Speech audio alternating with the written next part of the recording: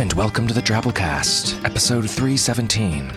The Drabblecast is a weekly audio fiction magazine that brings strange stories by strange authors to strange listeners, such as yourself. I'm your host, Norm Sherman. This week, Women and Aliens Month continues here on the Drabblecast with Doubleheader Special 14, where we feature two different stories by one featured author.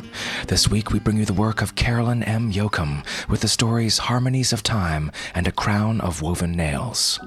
Carolyn's a writer and photographer living in Seattle, Washington. She's a Clarion West graduate and was nominated for a Nebula Award in 2011 with her novelette Stonewall Truth. Her fictions appeared in Asimov's Lightspeed, Interzone, and Daily Science Fiction, among other places. For more about Carolyn, check out her website at carolynyoakum.com. These stories both originally appeared in the fantastic webzine Daily Science Fiction. As usual with doubleheader specials on the Drabblecast, you'll be hearing from the author after both stories in an author's note, giving you a little background about the stories, where they came from, the author's process, all that good stuff. Hope you enjoy. The stories are read to you by Tatiana Gomberg. Tatiana is an actress and audiobook narrator who's performed off and off Broadway, as well as regionally and internationally. Her work as Mina in The Night of Nosferatu garnered her an NYIT Award nomination for Best Featured Actress, and her portrayal of a drone pilot in Hummingbirds earned her a Best Actress nomination to the Planet Connections Awards. She also played the female leads in 2 seasons of classics at Theater 1010 and toured the U.S. with TheaterWorks USA. So without further ado, we bring you Harmonies of Time and A Crown Woven of Nails by Carolyn M. Yoakum.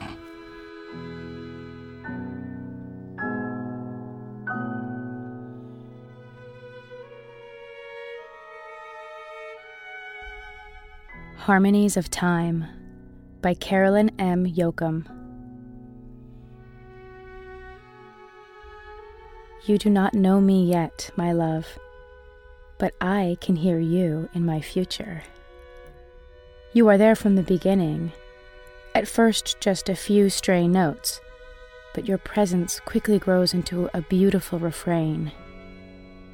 I wish you could hear time as I do, my love. But this song was never meant to be heard. The future should be chron-obviated, gathered up in feathery pink fronds with delicate threads that waver in and out of alternate timelines. The past should be memographed, absorbed into a sturdy gray tail that stretches back to the beginning of the universe. We humans have neither fronds nor tails, but when the Eternals wanted to talk to us, they found a way to work around that.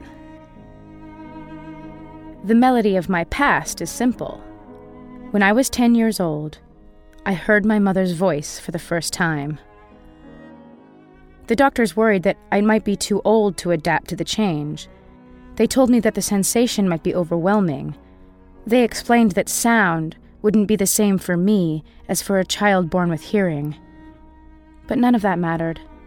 As a 10-year-old child, I saw the procedure as a way to be normal, just like all the other kids, and I jumped at the chance. When the doctors turned my cochlear implant on for the first time, I was in a quiet room. My mother gave me a moment to adjust to the hum of the lights, and then she spoke to me. She told me that she loved me, signing as she said the words. When I heard her voice, I cried. I never dreamed that in my lifetime I would gain another sense. But when the Eternals made first contact, they did not ask for politicians or for scientists. They asked for people like me. I had already learned a new sense, and I already had external sensors wired into my nervous system. With my permission, the Eternals altered my cochlear implant, and what they sense as time, I hear as music. So much of what they wanted to say to us was contained in the harmonies of the future, they felt they couldn't communicate with us any other way. It was disorienting at first, far worse than when my cochlear implant had been turned on. That had simply been a cacophony of sound, and the doctors had kept the room quiet to ease my transition. My new sense was a cacophony of time, and not even the Eternals could silence it. Every possible future of the universe echoed in my brain, and it nearly drove me mad. It was you that saved me, my love, even though we have not met. The possibility of you gave me something to hold on to, something human, something simple, something real. In the harmonies of my future, we meet today, and tomorrow, and next year, and never. It is impossible to say for sure, but you sound closer now, so I suspect the time is near. I joke, and you laugh. This is important, because in the strands of harmony where this doesn't happen, I tend to lose you. We date for weeks, and months, and years, and not at all. I have the advantage of knowing which harmonies end well, so I will take you on the zip-line tour that you will love, and avoid that disastrous trip to France. I propose, and you propose, and we never speak of marriage. We have a beautiful ceremony in a church, and on a beach, and at the county courthouse. All our friends come to celebrate with us, or we elope and celebrate alone. We honeymoon in Mexico, and Spain, and Alaska, and sometimes not at all because we can't afford the trip.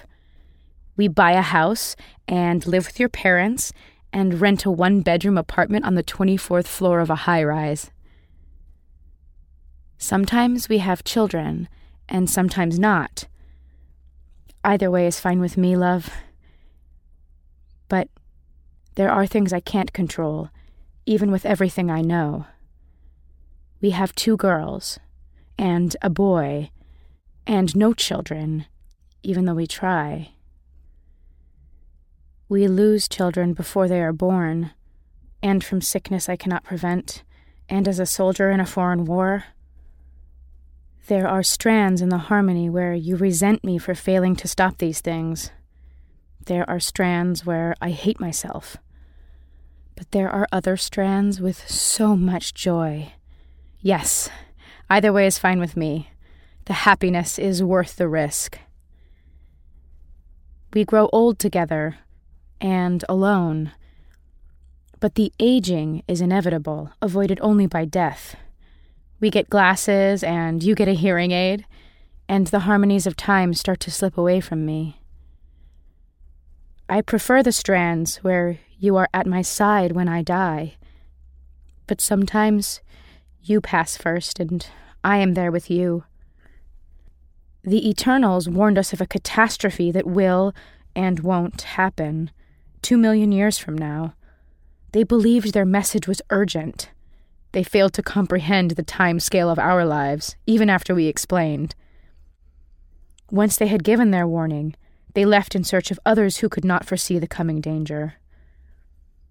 I kept my implant, even after the Eternals moved on. I am changed forever by this sense of what has been, and what may someday be. Even when the song threatens to overwhelm me, I must listen. I would not cut out my eyes because light is too bright. I would not cut out my tongue after tasting something bitter. I cling to the song of time, even though it makes me doubt my connection to humanity. I am different, yes. But I still cry when I think of my mother's voice, cracking with emotion as she tells me that she loves me the first time I ever heard her. The memory helps me remember who I am, no matter how disconnected I may feel. That memory is the next best thing to having you. The harmonies of when we meet collapse into a single note, and we are meeting now. I tell a joke and wait for you to laugh. Oh, I hope you laugh. Please, please laugh. It would be so hard to lose you now that you are here. For an agonizing moment, I wait, and the harmonies of our future waver. Then you laugh, a sound as sweet as the first time I heard my mother's voice. a sound that bodes well for our future. In 98% of all the harmonies I hear, I love you.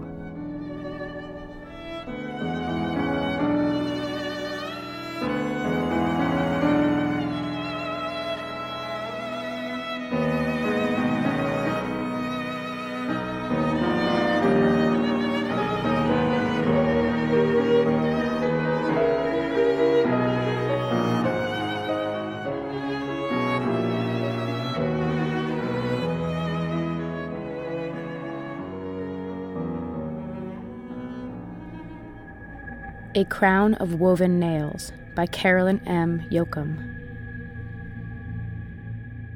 My best friend growing up was a splitter named Cobalt. She was nicer than the human kids. They called me Stump because my left hand has no fingers, or Puddle Lover because I spent so much time with Cobalt. Splitters are shapeshifters, but they come from a world with low gravity, so on Earth they get squashed flat to the ground, like puddles. Cobalt got her name because no matter what color the rest of her was, her edges were always blue. She was embarrassed about it, but I thought the blue was pretty. I remember the last time I played with Cobalt. We were hanging out in the debris from a collapsed building. I collected nails and dropped them into her puddle, and she stretched them into thin strands and wove them together to make a crown. We were going to play at being royalty, but my mother called me in for dinner. Cobalt let me take the crown. I wore it to bed that night and dreamed I was a queen. While I slept, soldiers rounded up all the splitters and put them into camps. Everyone assumed the camps were temporary, but weeks stretched into months, and months stretched into years. I made friends with human kids, and eventually they stopped teasing me about my hand. We talked about splitters sometimes, and I was surprised at how many kids thought they were dangerous and actually belonged in camps. I thought it was wrong to keep them locked up, especially after all they'd done for us. The splitters came to Earth after the last atomic war, and with their help, we avoided an apocalypse and suffered only a momentary lapse in civilization. They could manipulate all types of matter as easily as we sculpt clay, and they absorbed the radioactive material left over from the war and made it inert. We should have been grateful, but instead we were frightened by their abilities. We locked them away in camps, deep pits with high walls. It was a stupid thing to do, since nothing humans have ever built could hold a splitter. But they didn't get angry. When we declared them dangerous, the splitters simply waited in the camps for us to change our minds. I tried to find Cobalt once, a few years after the soldiers had taken her away. I figured she'd be in the closest camp, and I snuck out of the house one night and walked over to the highway. My plan was to hitchhike. It was a terrible plan. Most of the vehicles on the road were military trucks, and the very first one picked me up and took me straight back home. In retrospect, it was a lucky trip. I hadn't gotten close enough to the camp to get in any real trouble, and 5 years later, I married one of the soldiers I'd met while riding home. We had a baby girl and adopted a stray dog, and mostly I was content. But I kept the crown that Cobalt made, and sometimes I would trace the woven metal with my fingers and wonder what happened to my friend. We call the aliens splitters because at adolescence they split in half. Then each half combines with a mate, and they split off blobby little children. When the pits were finally opened, half of Cobalt came back to our neighborhood. I wondered if she was still my friend, now that she was mixed with another splitter. I tucked our crown into my backpack and went to visit her. Her edges were tinged with cobalt blue, just as I remembered. But she'd changed her name to Shimmer. She was teaching her children how to deconstruct water. One of them separated a droplet into hydrogen and oxygen, and the other one recombined the molecules to make water again. I stayed well back from the tiny explosions. I looped the straps of my backpack over my left arm and started to pull out the crown, but I was startled by the loud pop of an explosion, and the backpack slipped off and fell to the floor. Shimmer turned her full attention to me for the first time since I'd arrived, and she told me she could teach my hand to grow new fingers. She meant well, but I was so unprepared for her offer that all I could say was that I would think about it. It had never occurred to Cobalt that I was broken, but it was the only thing that Shimmer noticed about me. Eager to change the subject, I mentioned the crown we'd made, and Shimmer replied that children play such silly games. I felt foolish for bringing the crown with me, and relieved that I hadn't pulled it out of my backpack. I'm not sure what I'd thought would happen. I certainly didn't expect to wear the crown and become a queen. We were too old to play at such things. But her dismissal of the memory stung. When I got home, I gave the crown to my daughter. She squealed with excitement, put it on, and ran outside to play. I complained to my husband that the friend I remembered was gone. But he just shrugged and told me I was different too. After all these years, what did I expect? At dusk, I went out looking for my daughter. I found her playing in the abandoned lot down the street.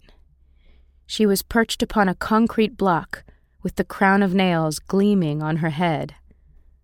On the ground beside her was one of Shimmer's children, who had shaped herself as royalty with a purple gown and a crown that matched the one my daughter wore. They were arguing over which one of them was the queen and which one was the princess. It was time for dinner, but instead, I let them play. Cobalt was gone, but I could hear the echo of our friendship in the laughter of our children.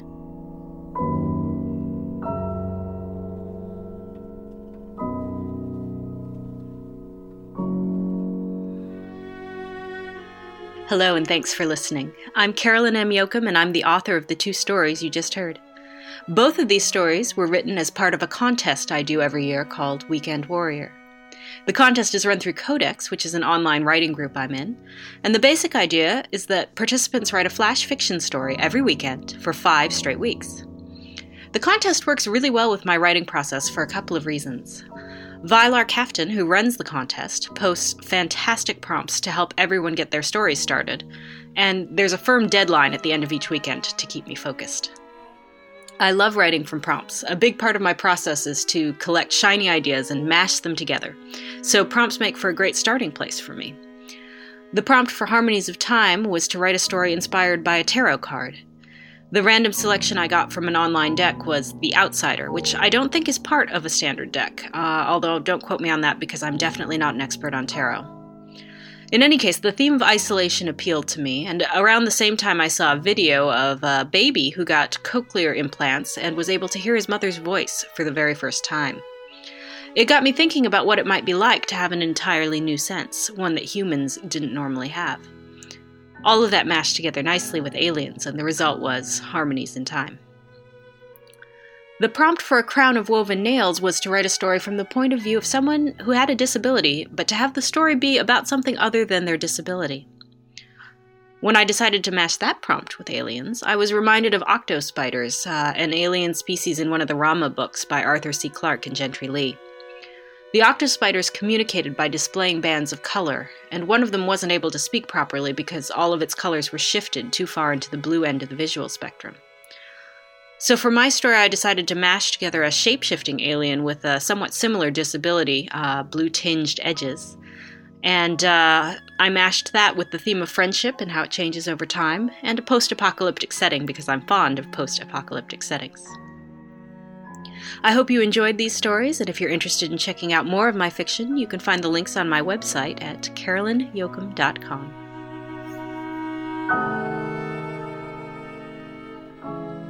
And that was our doubleheader. Hope you enjoyed.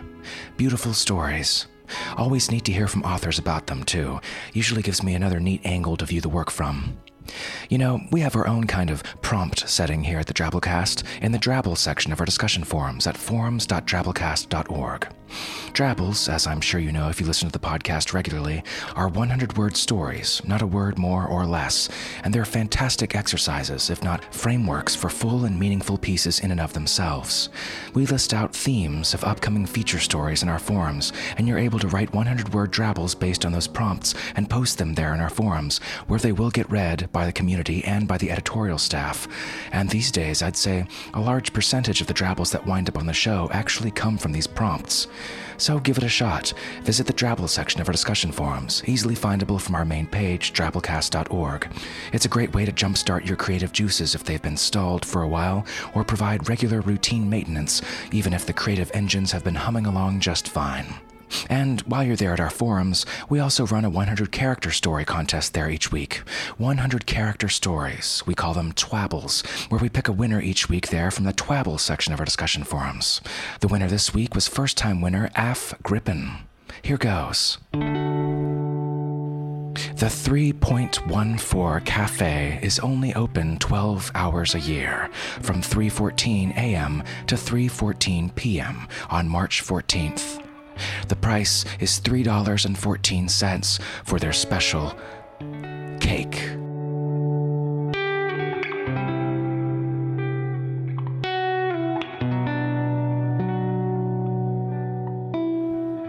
Nice one. We have a special 100-character sizing tool there in our forums to make it easy for you. Go try writing one yourself. We post the winners each week from our Twitter account, which you should totally follow. We're at the Drabblecast. All right, folks, that's our show this week. Remember, the Drabblecast is produced with the Creative Commons Attribution Non-Commercial No Derivatives license, which means don't change it, don't sell it, but feel free to share it all you like. Write us a review on iTunes, blog about us, spread the weird. Special thanks to our episode artist this week, Christine Dennett. Christine's been a professional illustrator since 1986. Her illustrations have been published in literature and documentaries. Her most recent illustrations can be seen on Ancient Aliens. Our program this week was brought to you by managing editor Nathan Lee, our art director Bo Kyer, with additional help from Nikki Drayden, Tom Baker, David Carvin, and David Steffen. We'll see you next week, weirdos. Until then, this is Norm Sherman, reminding you, the happiness is worth the risk. The waitress turns chairs upside down. Piano player picks up his tip jar and drink, and the bartender shouts last round. An hour ago this place was loaded, and noise filled the room like the smoke, and laughter and curses spilled like booze from a glass. Words were all slurred when spoke. Yes, words were all blurred when slow.